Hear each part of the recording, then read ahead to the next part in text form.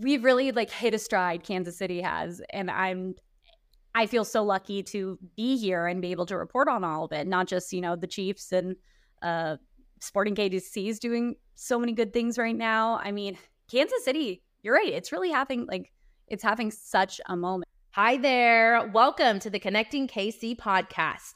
I'm Rachel Kilmer, also known as Rach the Realtor on the internet, where I love, connecting all things KC.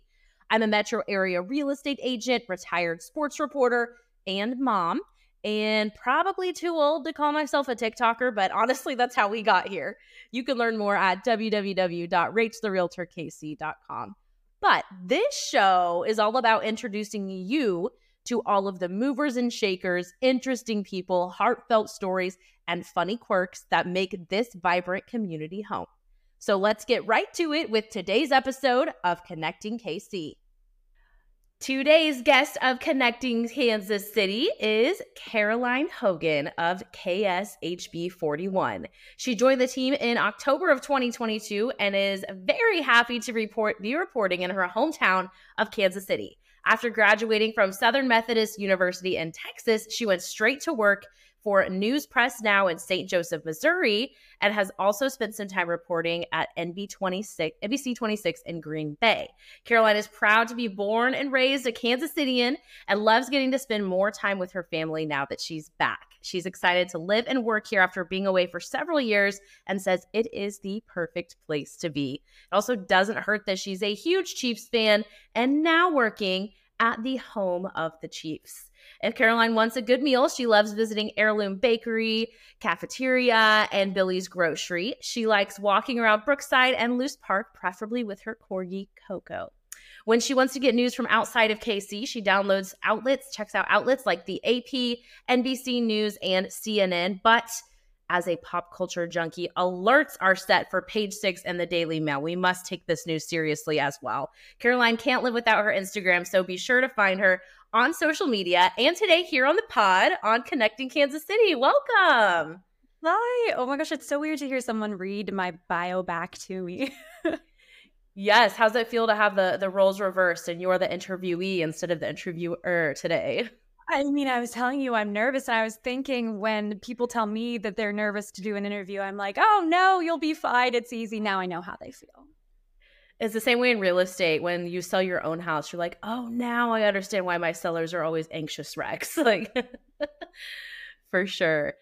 So pretty recently, I guess coming up on a year back in Kansas City now. So when you started this TV journey, was that always the goal to come back to Kansas City, or was it kind of just a happy coincidence that you ended up here? Honestly, I kind of have just been going with the flow.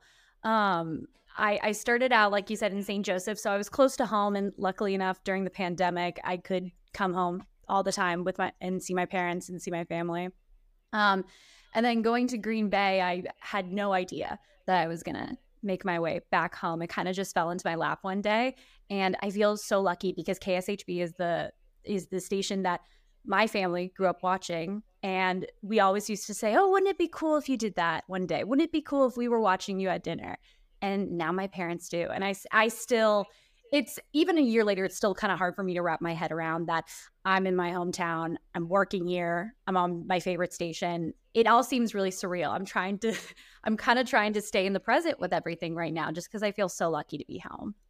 Can you walk people through, I'm familiar with the industry, what does a typical day as a reporter look like? And like, what kind of schedules do you guys have? Because no one works, very few people work like a Monday through Friday, 8 to 5. What's kind of like a day-to-day life like for a news reporter?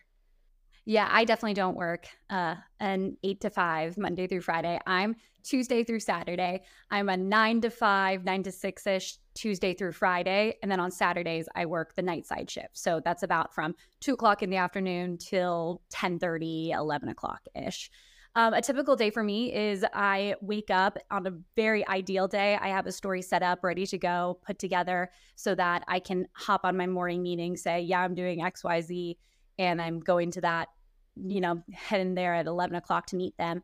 Other days, like last week when Ford and the UAW came to a tentative agreement, that was one of those things. My news director texted me at 8 o'clock and was like, hey, we're going to put you on this, start reaching out to people. So you really just, you go through your Rolodex and you reach out to anyone you can, anyone then you think that would make a good story for this.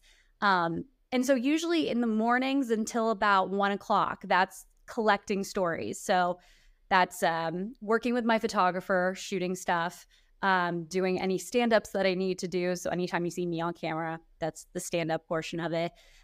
Collecting any sound, me actually logging, sitting down and going through the interview that I did with that person.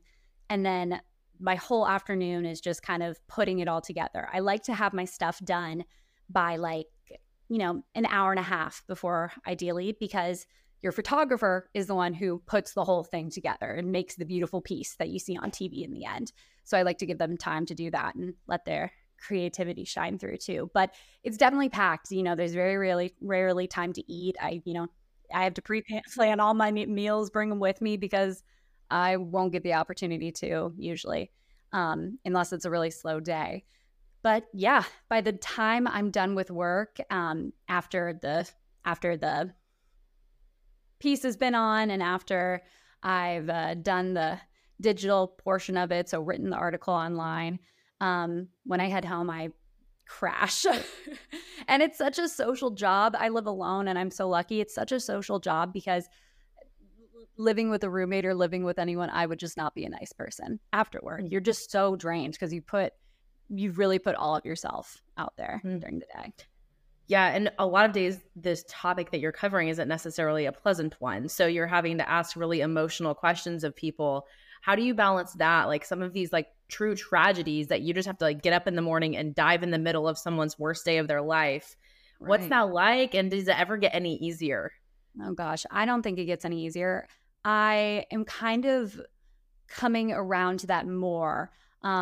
In Green Bay, I started reporting more. In St. Joe, I was an anchor more. And then, of course, here in Kansas City, I'm reporting more. And so during COVID, especially when I was in St. Joe, we'd have to get up on the desk. It would just be like me and like a few other people, but no one else in the station, that like in the heart of it when we were really serious going through it, stay-at-home orders. And I remember talking about, there are so and so many deaths right now. There are so and so many people in the hospital. There are X, Y, and Z amount of beds left. And that was a super scary time just because we didn't know what we were really talking about for the most part. We didn't know how serious this was going to be and how much it would affect us. And you kind of have to sit up there and deliver it professionally and not break down. That happens off camera, but it's really hard to report that news and bring it forward. But I mean, yeah, especially with unbelievable the amount of homicides Kansas City's seen in the past year, talking to families, it's such a balancing act because obviously you don't want to push a camera in their face immediately after something like this. But it also gives so much light and so much awareness to issues that are happening in Kansas City and puts a face to the name and humanizes this story because we can talk about, hey, there's been 98 deaths in Kansas City. I know there's been a lot more. I just can't think of the number off the top of my head. There's been 98 some homicides in Kansas City. Putting a face to one of those and how the family is impacted by it, I think that's just I think that's the best thing we can do and just show that there are real people behind this. They're not just statistics. Mm-hmm. Yeah, absolutely. Do you ever find it challenging to be covering like controversial things being from here? Like, I feel like it's a little bit easier maybe in a different city where your family's not watching and not going to be polarized by it. But here it's like, okay, there are like actual repercussions to what you're covering that people are going to have opinions about when you go home, for Thanksgiving or whatever. What's that been like for you? That's a great question. I try to, my goal obviously in all journalist school is to be as unbiased as possible. So when we're doing those stories, if you say one side, you have to say another. It's a huge balancing act. And for myself, I'm lucky I haven't had to cover such, politically controversial topics.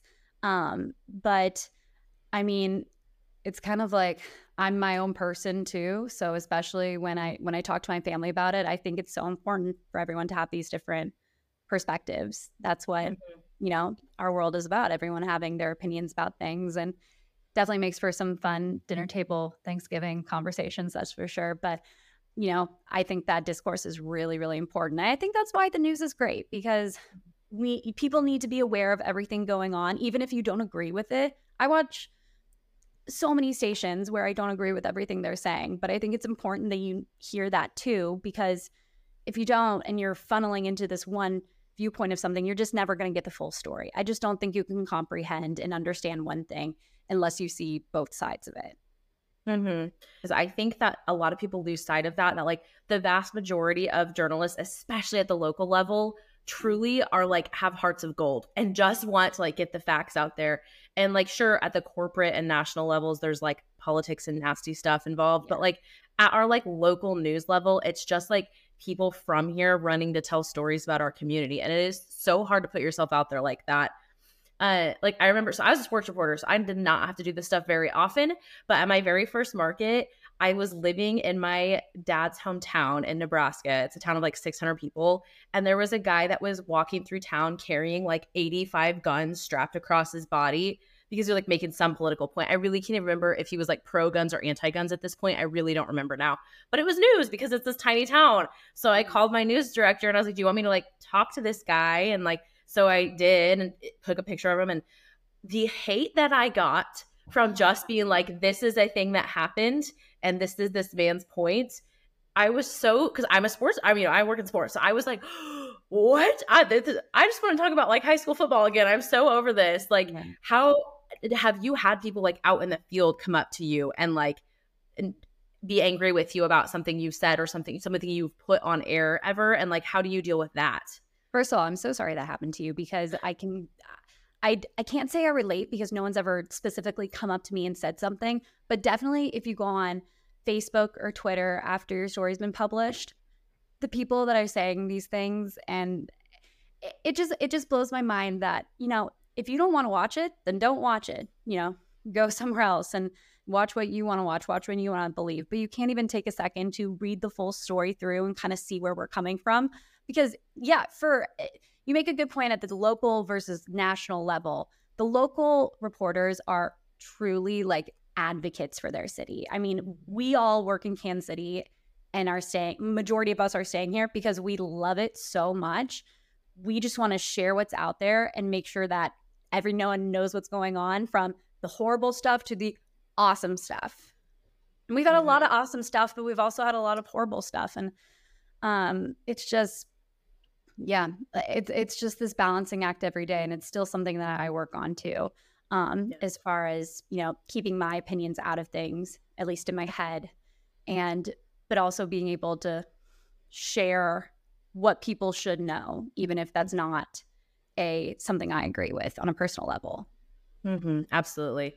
Yeah, it's such a weird time in Kansas City because we do have this like horrible like gun violence problem going on that's getting worse every year. But then meanwhile, Kansas City's having a moment. Like Yeah. all of the national and worldwide stuff we're getting in Kansas City. What's it like working in Kansas City where it's like every single week we're having like new announcement, this new development, this new thing is coming here, and especially being someone that's from here originally and then now coming back at this time where we're just like on such a national and worldwide stage.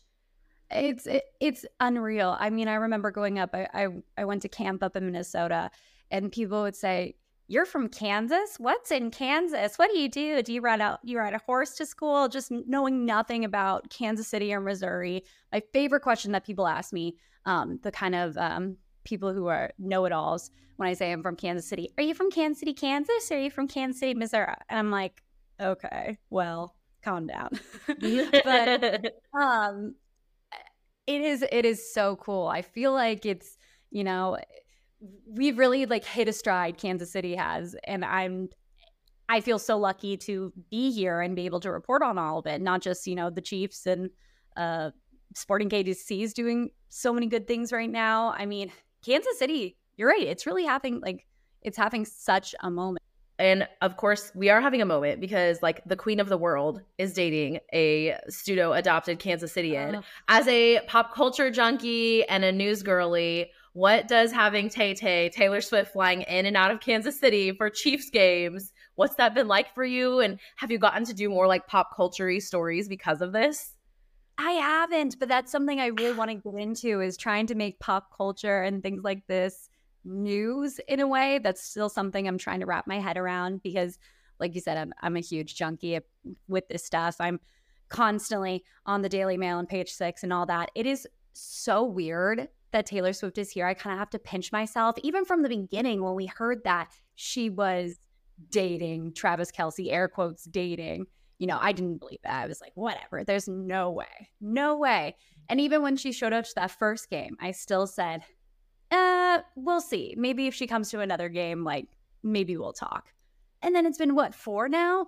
It's so weird. I think it's so much fun because I listen to so many pop culture podcasts and you hear people talking about Kansas City and they say, yeah, and then they went to Prime Social and then they got Jack Stack Barbecue, whatever that is. And it's like, yeah, that's my hometown. That's where I am right now. It's unreal. It's crazy. I was on the plaza this weekend and I was like, I'm breathing the same air she breathed not that long ago. Like it's so wild. I saw Brittany Mahomes at a event for the KC Current when they unveiled the name of the stadium. And for a second, it ran through my head. I'm near Brittany, which means she's been near Taylor. So I've been near Taylor now. And I'm not even, I love her music. I love anything. I didn't get to go to the concert, but I'm not even like this huge Swiftie. But this is making me honestly a bigger Swiftie.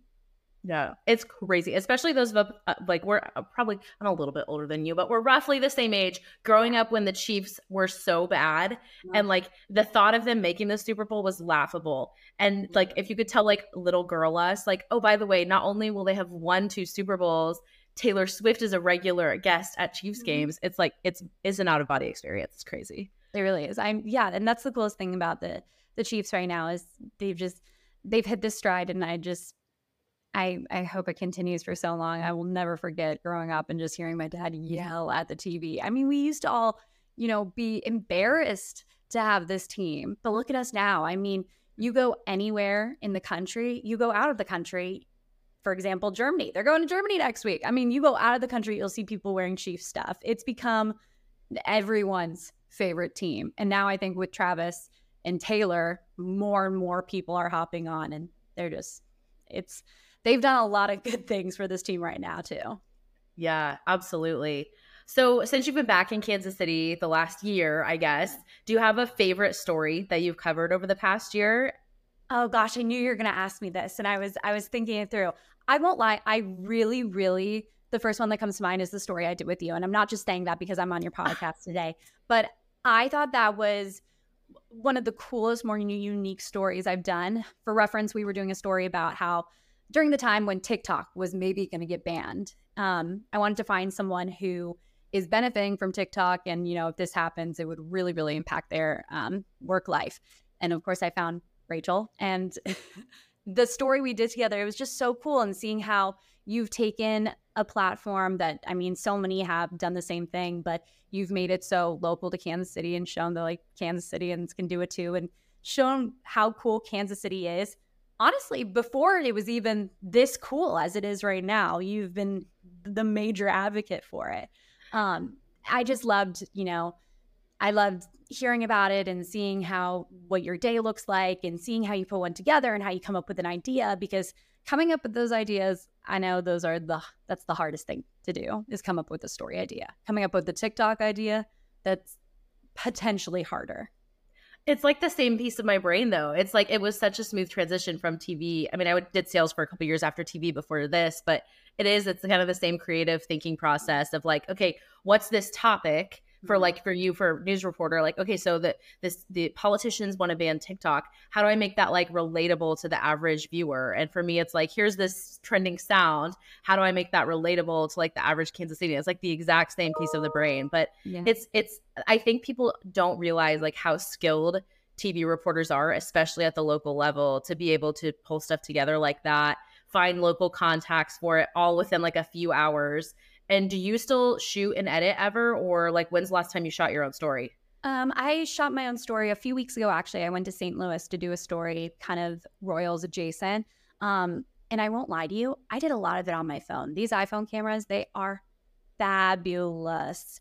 Because, I mean, and you'd be shocked at how much of the stuff you see on TV right now that you think is on a professional camera and it's off of a phone. But going back to what you were saying about the local and national, we try our best, and that's kind of what I've been trying to do more, is make these topics that so many of us talk about and so many of us hear about on a day-to-day basis, try to humanize them. Like I just did a story last week. A study came out in Independence. They did one talking about how the Royals moving out of Independence is going to hurt business. So instead of just laying out, you know, making it kind of a boring thing, laying out the details of it and the numbers that no one really minds to look at, and after the story airs, it goes in one ear and out the other. I did a story with Dixon's Famous Chili, where I've never been before, but like the name, they're famous. They have such a strong following. Fourth generation, he owns it and runs it right now. And he said, yeah, people make it a tradition before, after Royals games to come in here and get chili. If they were to move, that would really hurt me. And I need to think of next steps, you know, right now, even though we have 8 years down the line. Mm-hmm. Yeah, that's so interesting. Probably that Gates location too. Same thing for them, I'm sure. Yeah. Huh. Okay, well, last 2 questions I'm going to ask you here. I ask everyone that comes on the show. Uh-oh. First one is, what is a great meal that you've had recently in Kansas City? Great meal that I've had recently in Kansas City. Oh gosh, I've had a lot of great meals in Kansas City in the past few weeks. Honestly, I might have to say last night, my younger brother's in town, and I was over at dinner with my parents, and we love getting Jack Stack barbecue out. But we have a family friend, Mitch Benjamin, who owns Meat Mitch, and not even again being biased, but I think Meat Mitch is one of the best barbecues in the city. I think it's so good. I mean, just the way he does everything is just fantastic. That was probably one of my favorite meals. You know, it was like burnt ends, pulled pork, all the fixins. His sauces are truly what makes it too. He has this barbecue mustard that's just, it's unbelievable. I could eat it on anything. I'll put it on a salad. Like, it's that good. It's so good. Yeah, I've had it. And you're the second person that said that. So you have to report back to Mitch that he's popular among the podcast guests. And you know they have an airport location too, right? Yeah. Oh, yeah. I talked to him when the airport first opened, just kind of about that and how it's going. It's so cool because it started as a hobby, and now it's something that's grown to this big thing. I mean, I could see him taking it out of Kansas City. You should have him on. He'd be really good. I would love to. Actually, yeah. If connect us, I would love to do that. Oh, sure. One more question. As someone that grew up in Kansas City, did you have any crossover with Gary Lezak at KSHB? And did you fangirl when you met him? I had a little bit of crossover. I got there in October. He left in December. So I got to know him a little bit, but I was also on mornings. So I worked on the opposite schedule as him. But he truly is the same guy that you see on TV, the sweetest person, knows everyone by name, and just an all-around funny, super creative, awesome guy. And yes, I did, girl. And I used to work with Mick Schaefer. So how much trouble does Mick cause in the newsroom? Oh my gosh, so much. He's running around all the time. No, I'm kidding. That's what I figured. Okay, last question for you. Where can people find you on social media, on the internet, on KSHB? Where can they find all things Caroline? Oh, yay. My Instagram is at the Caroline Hogan. I try to post, I post a lot of pop culture stuff. I like to, post all the news there, but I also do, throw in some national news too, because I want to make sure that people know what everything is going on. Not just in Kansas City, but in the world. My Twitter is Caroline Hogan TV. Don't really have a TikTok. Those 2 are my major ones. Facebook, I think it's Caroline Hogan TV. If anyone's on Facebook here and wants to find me there, for sure. And then on KSHB, I'm on the 4, 5, and 6 o'clock shows Tuesday through Friday. I'm on the 10 o'clock on Saturdays. I love it. Okay, we'll be watching. Thanks for being here. I really appreciate it. Thank you so much. I loved this. It's so fun. All right, guys. Thanks for listening. We'll see you next time.